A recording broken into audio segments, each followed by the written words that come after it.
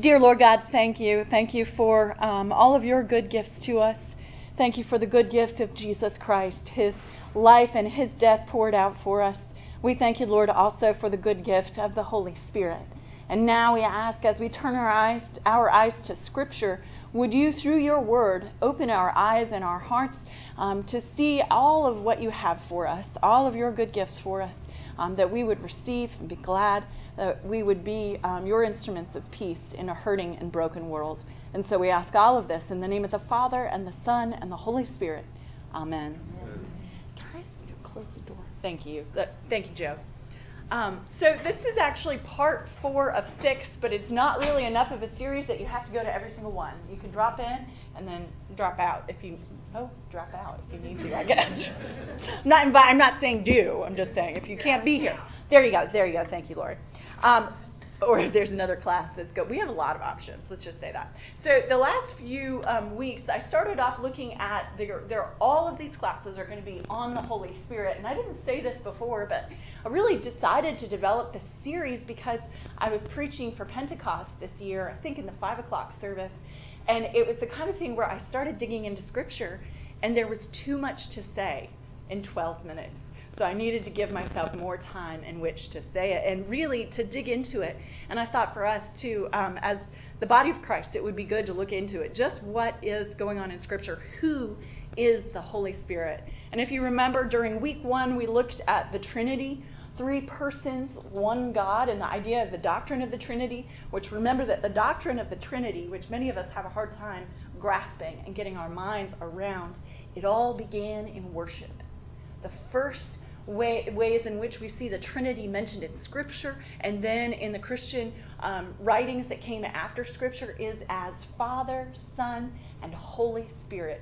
3 persons, one God. And so with that, one of our takeaways from that is that the Holy Spirit is, above all else, not an it.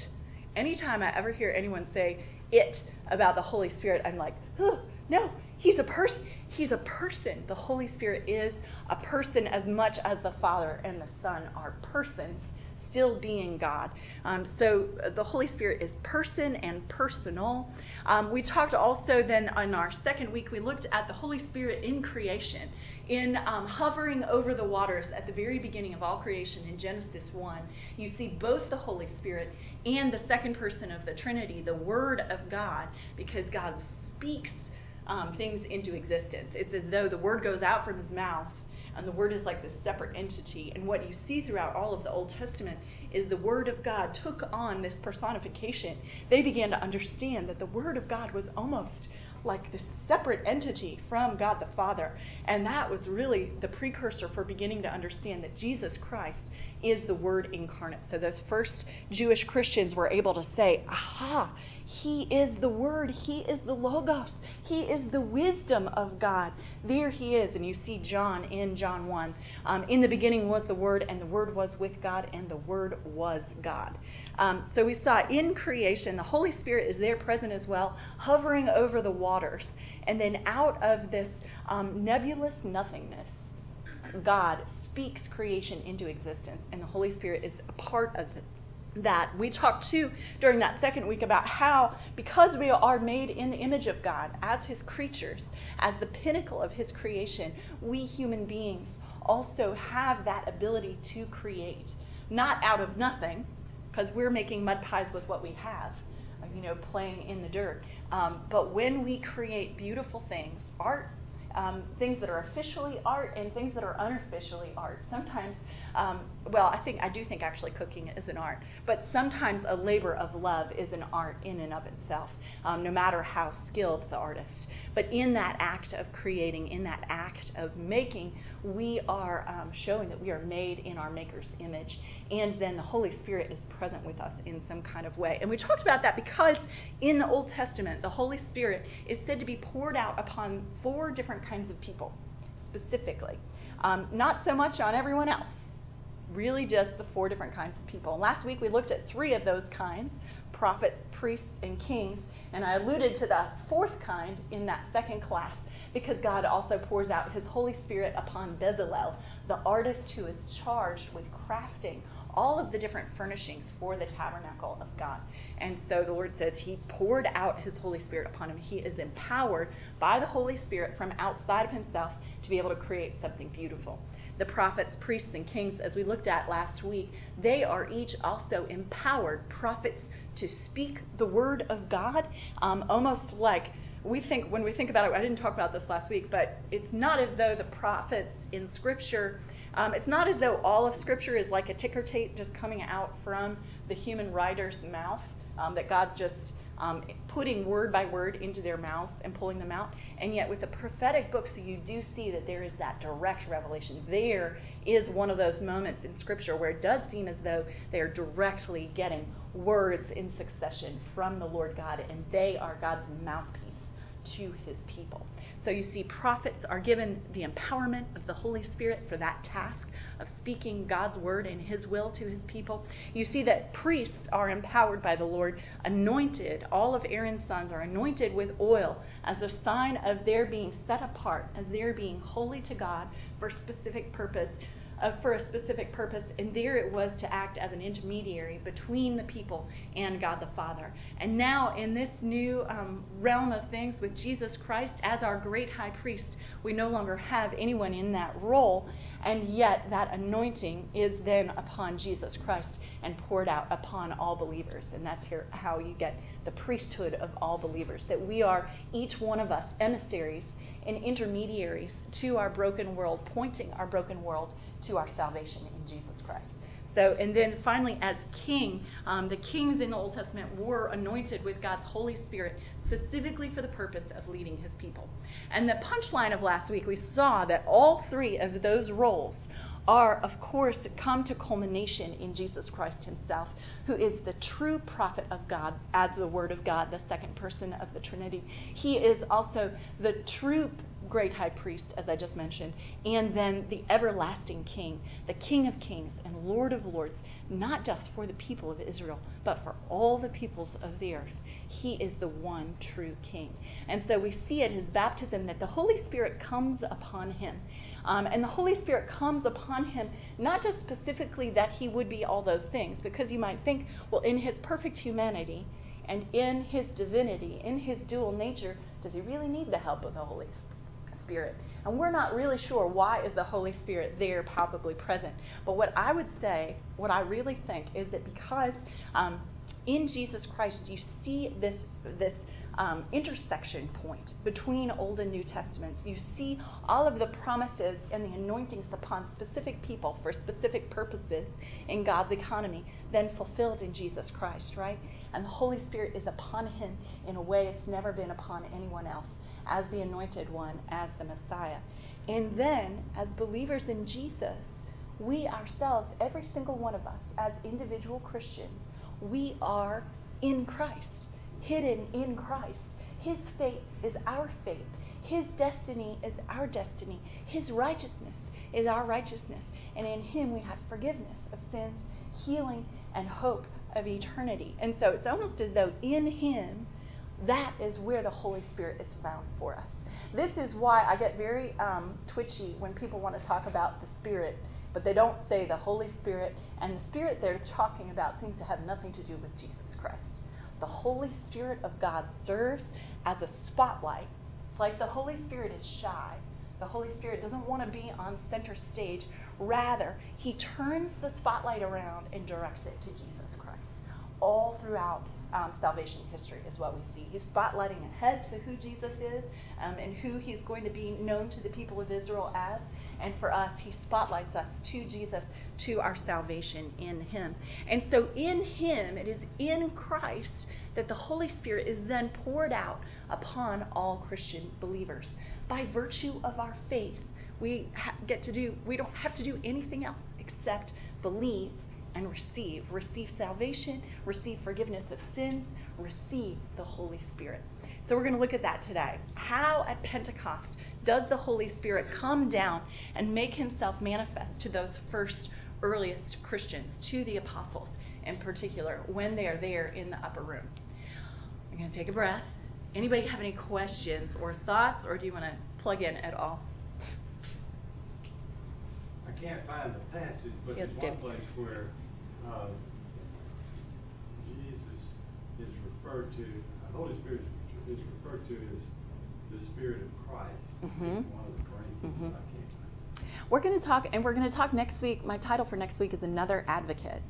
And we're going to be looking at the passages in John where Jesus talks about the promise of the Holy Spirit, which will come upon his followers, and how the Holy Spirit serves in this role, not as another mediator in terms of the atonement of sins, but yet as, in some ways, as an advocate for us as Christians. And that would go along with that as well, the fact that he is the Spirit of Jesus. So looking at, if you're ever looking, where does Pentecost happen in Scripture? It happens in Acts chapter 2. There, the apostles of Jesus have elected another apostle because of Judas's betrayal. He's no longer counted among the apostles. And Jesus is still with them. And you see in chapter 1 of Acts, Jesus ascends.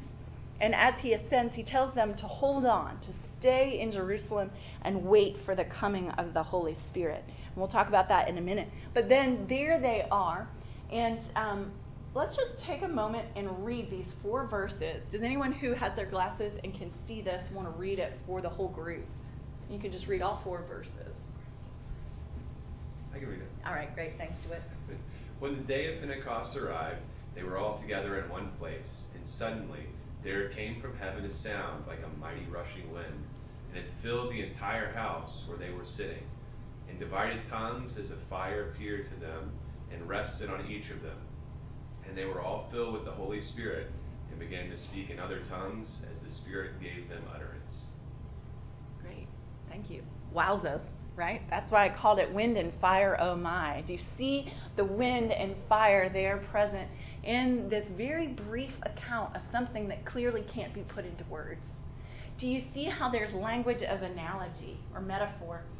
Suddenly there came from heaven a sound like a mighty rushing wind. Words cannot contain what that sound sounded like. And it filled the entire house where they were sitting. And divided tongues as of fire, we're not really sure what was going on, appeared to them and rested on each one of them. And so looking at those, and then, of course, also this line as well. And they were all filled with the Holy Spirit. Do you see how the Holy Spirit filled the house where they were, and then the Holy Spirit filled each one of those believers in Jesus, and then suddenly miraculous things began to happen. They began to speak in other tongues, other languages that they had never had the opportunity to learn. So, one thing about wind and fire, oh my, is that wind and fire, when you think about it, the wind and fire are uncontrollable elements, aren't they? And think before our pre-industrial era, we have some layer of cushion, some level of keeping wind and fire and flood at bay.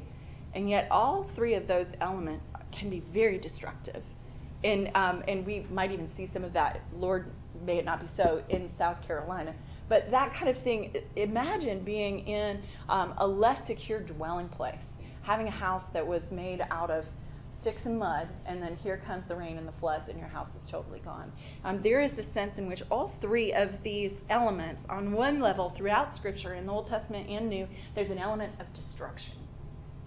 But then, also, God uses these same elements, works through them as images and metaphors for life-giving. How amazing is it that he takes elements that could be feared, that people were afraid of when they came in excess, and he then doles them out to his people. They are used as signs of life, signs of peace, signs of health, signs of holiness upon his people.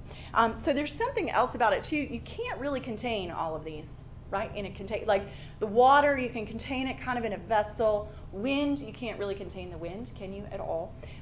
Fire we've learned to contain it and learn to control it. I think of those controlled fires that my grandparents with the chainsaw, they'd go out to the property on Cape Cod and they'd cut down trees with the chainsaw. And I'll never forget my 80-year-old grandfather. He's now 85, but I remembered thinking, I have to be there or someone's going to get hurt. He's there with the chainsaw, and he's totally stone stone deaf. He's not going to listen to this. But he doesn't have his hearing aid in because he's using the chainsaw, of course. And so you're using sign language to show, please don't cut off my arm kind of thing. But we would do these controlled burns to keep back the brush. And I think of that, how insane of us to try to think that we can control fire. So we're going to look at wind and fire as symbols for the Holy Spirit throughout the Old Testament. In all three of these on this slide, you see all three elements are ultimately shown throughout Scripture to be in God's control. It's a sign of His sovereignty, that He is Lord even over these uncontrollable elements. Fire itself is also seen as a sign of God's presence. And sometimes you see water and wind also used in God's presence, but fire almost universally is a symbol of God's presence and His holiness. You see, too, then, that all three are used by God as instruments of judgment, but also then they become instruments of life, instruments of mercy, instruments pointing towards hope. One place, all throughout the Old Testament, looking now first at wind, we see wind coming from the Lord. He controls the four winds from the four directions. The wind is that which causes the waters of Noah's flood to subside. It causes the Red Sea to divide. And then the wind itself is what blows the waters back over Pharaoh's army, freeing the Israelite people from any kind of violence at the hands of the Egyptians. In the desert, it is the wind that brings the quail so that the Israelites can have meat. They get manna later. Or around the same time. We see it with Jonah. Remember that Jonah gets swallowed by the fish and there's this huge storm? It's the wind that brings up the storm. We see that wind is in God's control. We see that wind here in Ezekiel 37, and again, wind in the Old Testament, the word for wind is the exact same word in the Hebrew as the word for breath and the exact same word for spirit, in terms of God's Holy Spirit, and then also the same word used of the spirits of men and women. And so here in Ezekiel 37, we see there is this hope of resurrection. Even in the Old Testament, there the Lord says to the prophet Ezekiel, he's standing out over this valley filled with dry bones, and the Lord commands him to prophesy, and prophesy specifically to the breath in these slain men, in this slain army, and then also to prophesy to the four winds. Thus says the Lord God, come from the four winds, O breath, and breathe on these slain that they may live. So I prophesied as He commanded me, and the breath came into them, and they lived and stood on their feet. What an amazing, miraculous thing that the Lord does there through the prophet Ezekiel. You see that the wind, the breath, brings life into those dry bones. When we get to the New Testament, we see that Jesus has authority over the natural winds. Remember when He's in the boat with the disciples and there's a storm, He calms the storm and they question, what sort of man is this that winds and sea obey Him? Jesus has authority over the wind, over the destruction that could happen to human beings apart from God. Okay, here is the promise in Jesus Christ. Here's where we see in the New Testament wind associated specifically with the Holy Spirit. When Jesus is meeting with Nicodemus, that questioning Pharisee, at night in John chapter 3. Does someone want to read Jesus' words to Nicodemus here from John 3 for us? Can you see?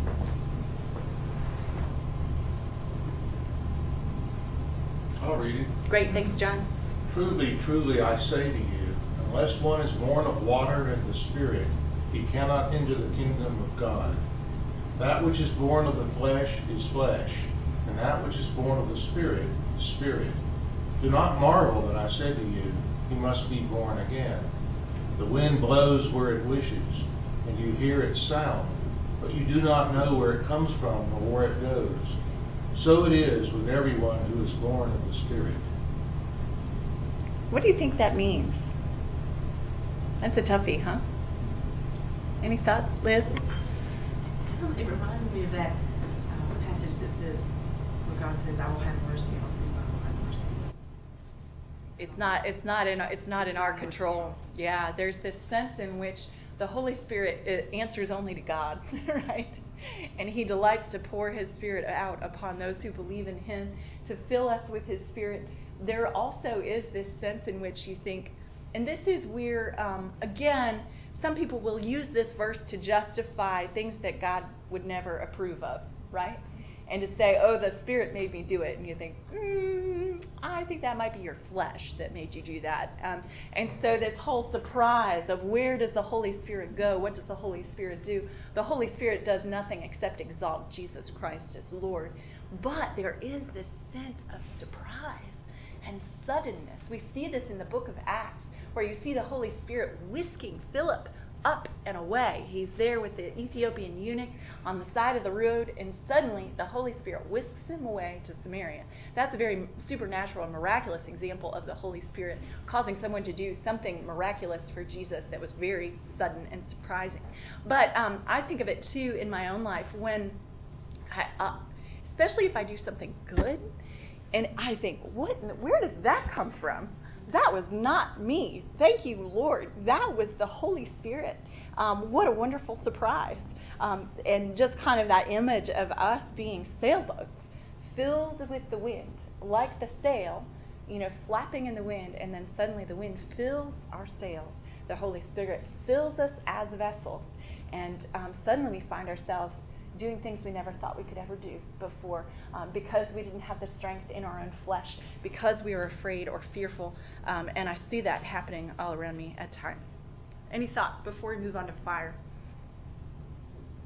As I mentioned, fire is a sign of God's presence. You see it all throughout the Old Testament, but just to look at one example, a very famous example. We're not going to read it, but there in Exodus 3, remember that the Lord appeared to Moses specifically in a flame of fire out of the midst of a bush.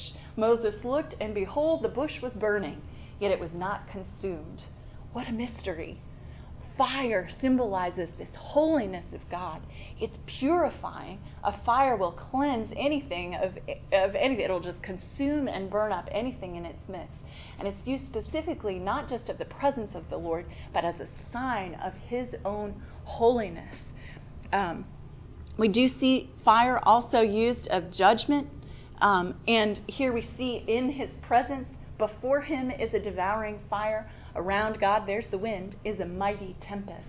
Our God comes. He does not keep silence.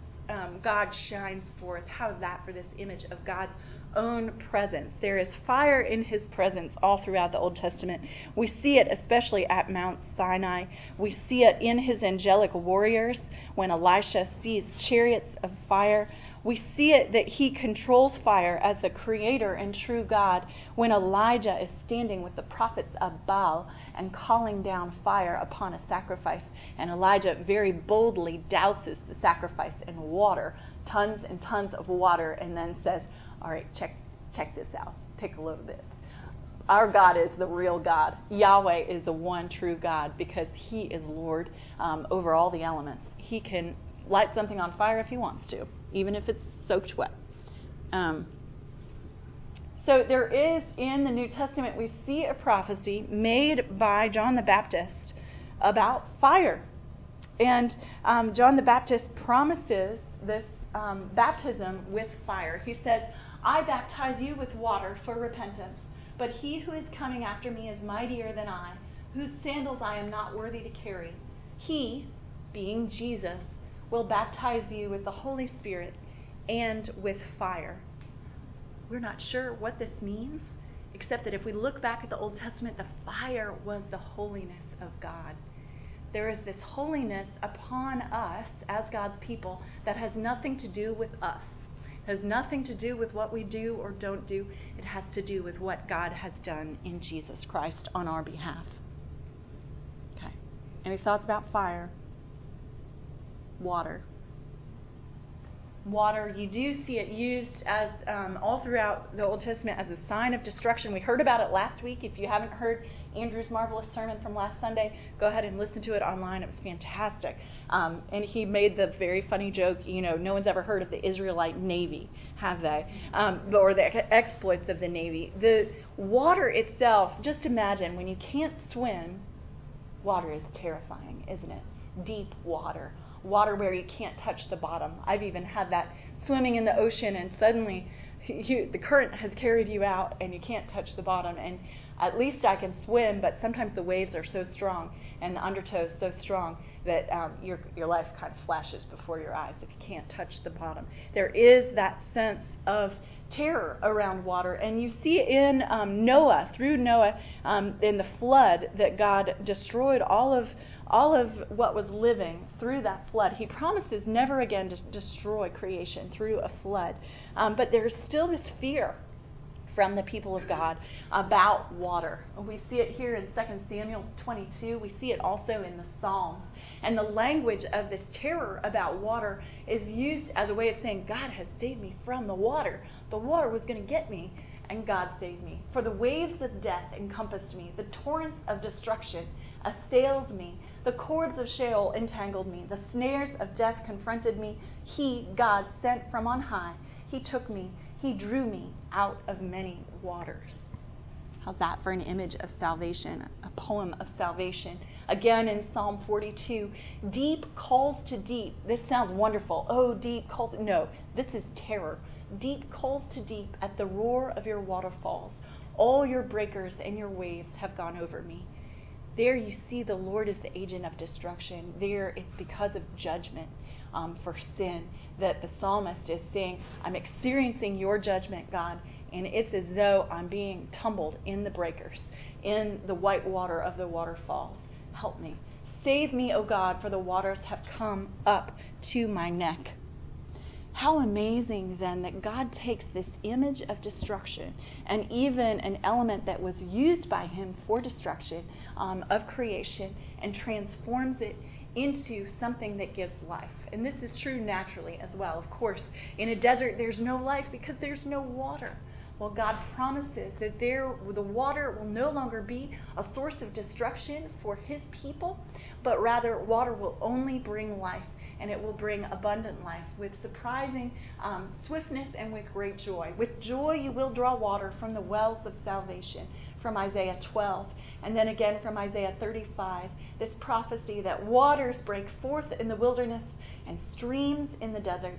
The burning sand shall become a pool, and the thirsty ground springs of water. And again, water here is seen as a sign of mercy and salvation. From Isaiah 55, come everyone who thirsts, come to the waters, and he who has no money, come, buy and eat. What a call of mercy, an extension of mercy. And here in Isaiah 44, we see, here, now we're getting to it, right? We see here that the water is a symbol for the Holy Spirit. I will pour water on the thirsty land and streams on the dry ground. I will pour my Spirit upon your offspring and my blessing on your descendants. And so what we see is that water is unpredictable, and yet water is a part of God's presence, part of his promise to us, part of the way he describes that he will give us his Holy Spirit. We see it in his promise to the woman at the Samaritan well in John chapter 4. He promises her living water, and that living water will well up within the one who believes in Jesus like a spring of water welling up to eternal life. So we see this language that the Holy Spirit will be poured out upon those who believe in Jesus from outside and then spring up from within, from that deep and abiding place of faith in Jesus Christ. In John 7, Jesus also goes on to cry out, if anyone thirsts, let him come to me. Doesn't that sound like Isaiah? Come, buy, drink without cost.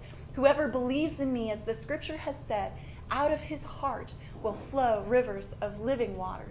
And John, just in case we didn't get it yet, John says, this is about the Holy Spirit. Just in case you didn't notice it, this is about the Holy Spirit. And here we see, do you see how there's this connecting point in Jesus? But they haven't received the Holy Spirit yet because the Holy Spirit had not been given because Jesus was not yet glorified. And by glorified, John is talking about Jesus' cross, his death and resurrection, and then, of course, his ascension as well. The Holy Spirit can only come after Jesus is seated at the right hand of the Father. And so then we get to Pentecost right here. Anyone want to talk about any of this before we look back to Pentecost? Yeah, Liz. I just had one problem. Yeah, please. So what is the word that's the same breath and spirit? Ruach. I can't do it quite like Mark Janelette because my Hebrew is not super awesome. I can do it in the Greek. It's pneuma. So if you've ever heard of pneumatology with a P on the front, that's about the Holy Spirit. Yeah. Pneumatic. Yeah, that too. Yeah, and then also in French, that's what tires are. Pneu. Yeah. So I was good with the French. Anything else? Anyway, I saw a question over here too. Did I see one on this side of the room? You want to make up a question? Okay.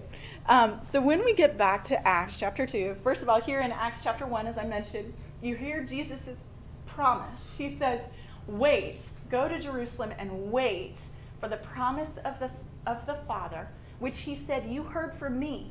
John baptized with water, but you will be baptized with the Holy Spirit not many days from now. One thing to say about this is that here you see that baptism in the Holy Spirit is separated from baptism in water, only because the baptism in water that the disciples received was not in the name of Jesus. What was it? It was baptism for repentance. They were baptized by John the Baptist. And so their baptism in the Holy Spirit was separate from their baptism in water. And that can lead to lots of different confusing things about what is baptism in the Holy Spirit. And I'm going to take a stab at that, but I'm going to do that in another 4 minutes when we only have 2 minutes and I don't have to talk about it for very long. How cowardly is that? Water baptism in the Holy Spirit.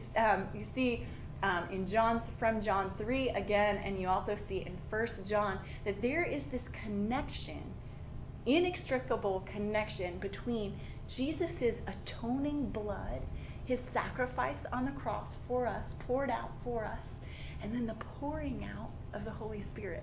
Do you notice these are all liquid type things? Blood, water, Spirit. His shed blood upon us, his Holy Spirit upon us, the waters of baptism upon us. All three testify and all three agree that Jesus Christ is Lord and that we're saved through his blood. I'll never forget Paul Zahl saying, and I might be misquoting him, so he can send me an email if he's listening, but that it'll go online. He might, who knows? That wherever, and I remember this from seminary, wherever you see the blood of Jesus in Scripture, mentioned in Scripture, you could replace it with the Holy Spirit. Isn't that an interesting thought? Because of that same motion, it's that same offering of a gracious gift on our behalf. It's the same direction of love coming down. Water and love pouring down from the side of Jesus. Water and blood pouring down from the side of Jesus. The Holy Spirit pouring out upon those who believe in Jesus at Pentecost. And then for us throughout eternity as Christians come to faith in Jesus Christ. So what does the baptism in the Holy Spirit do? Baptism in the Holy Spirit empowers, refreshes spiritually.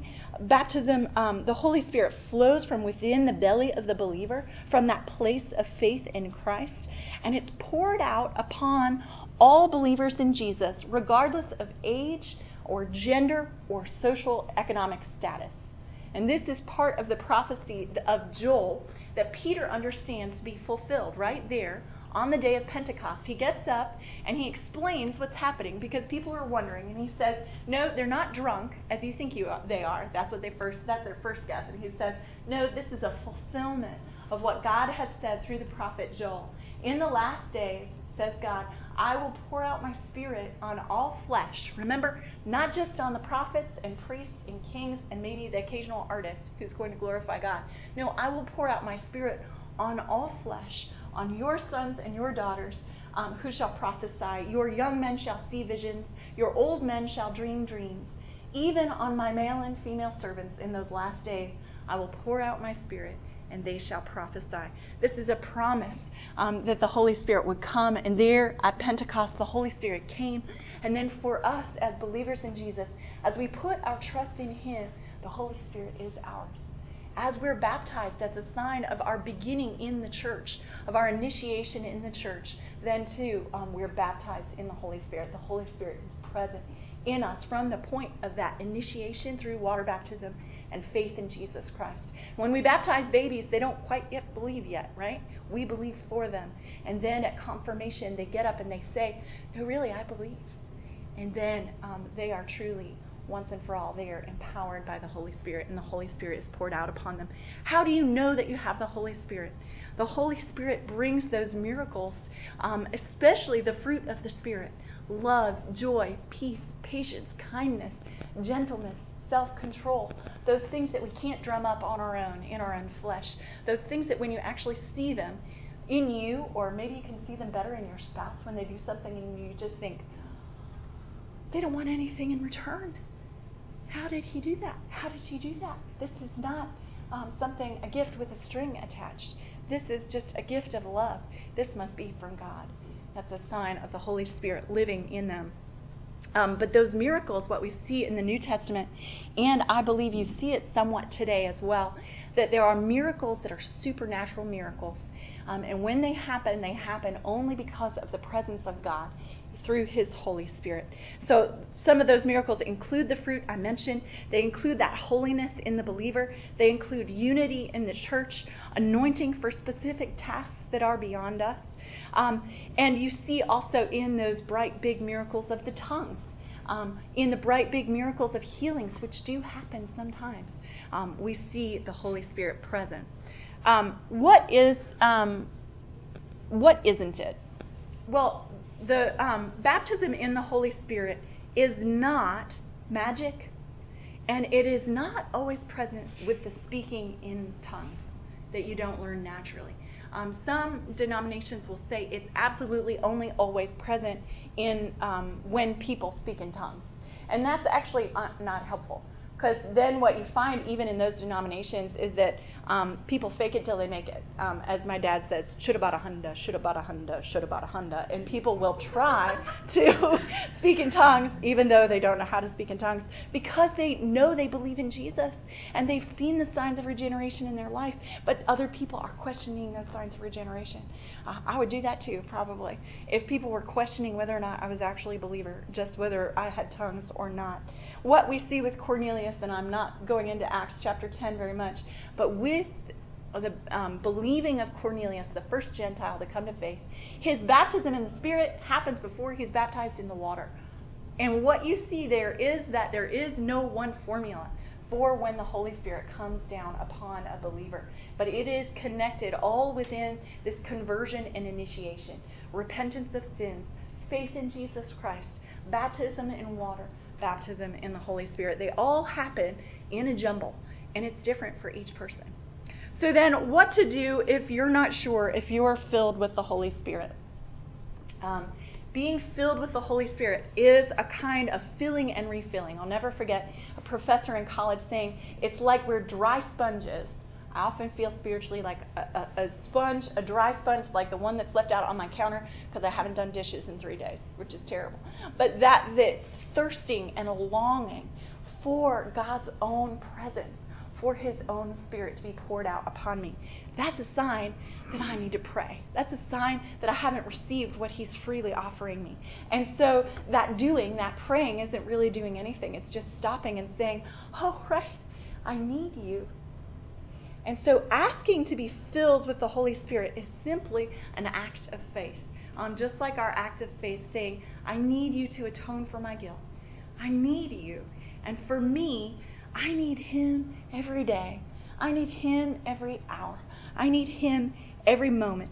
And that empowerment by God's own Holy Spirit is a part of that act of faith. It's a part of His one-directional love down towards us. There's no mistake that at Pentecost we see love coming down, tangibly descending from heaven upon those first believers. And so that filling is something we ask for and something that God delights to do, not just once, but again and again and again. I could say every day, baptize me again. I need more because I need you every day. Any questions before I pray and let you go? I thought I saw one right there, yeah. If you hear someone speaking in tongues, does that Yeah. mean that they have received the Holy Spirit? If you believe in Jesus and you're baptized, you have received the Holy Spirit. And if you're not sure if you've received the Holy Spirit, you can just say, I need some more of that. I think you gave me a low dose at first, and now I need a higher dose. If you want more, there's always more to be had. And so what I would say is, if you hear someone praying in tongues, yeah, they have the Holy Spirit. If you believe in Jesus, you have the Holy Spirit as well. And if you want more, ask for more. He delights to hear us ask for more of Him in our lives. And He delights to answer that prayer. And sometimes it's answered not necessarily with supernatural gifts like tongues or miracles, but in ways that bring even more life over the long haul. Does that help, Lori? Liz? I always love the scripture that says, by the power of the Holy Spirit, that we can say Jesus. Yeah, it is the Holy Spirit that gives us the ability to say, I believe in Jesus. If you can say, yeah, that's really good. Thanks, Liz. I'll add that into my presentation for next time. Yeah. I just think it's interesting in the Old Testament, the passages that you showed us, the reference to wind in particular was in the form of destruction, but not so much in Acts relating to Pentecost. Yeah, and you know what I would say? There are a couple others where it's life-giving, and I weighed more heavily on the destruction with the wind because that's more of what you see. But you also see with hovering over the waters, you see the wind bringing creation. That's the wind of the Holy Spirit. You see, and it's wind, breath, spirit. So which one is it at a given time? You see it also. The wind is what drives back the waters of destruction from the people of Israel, so they can go out on dry land.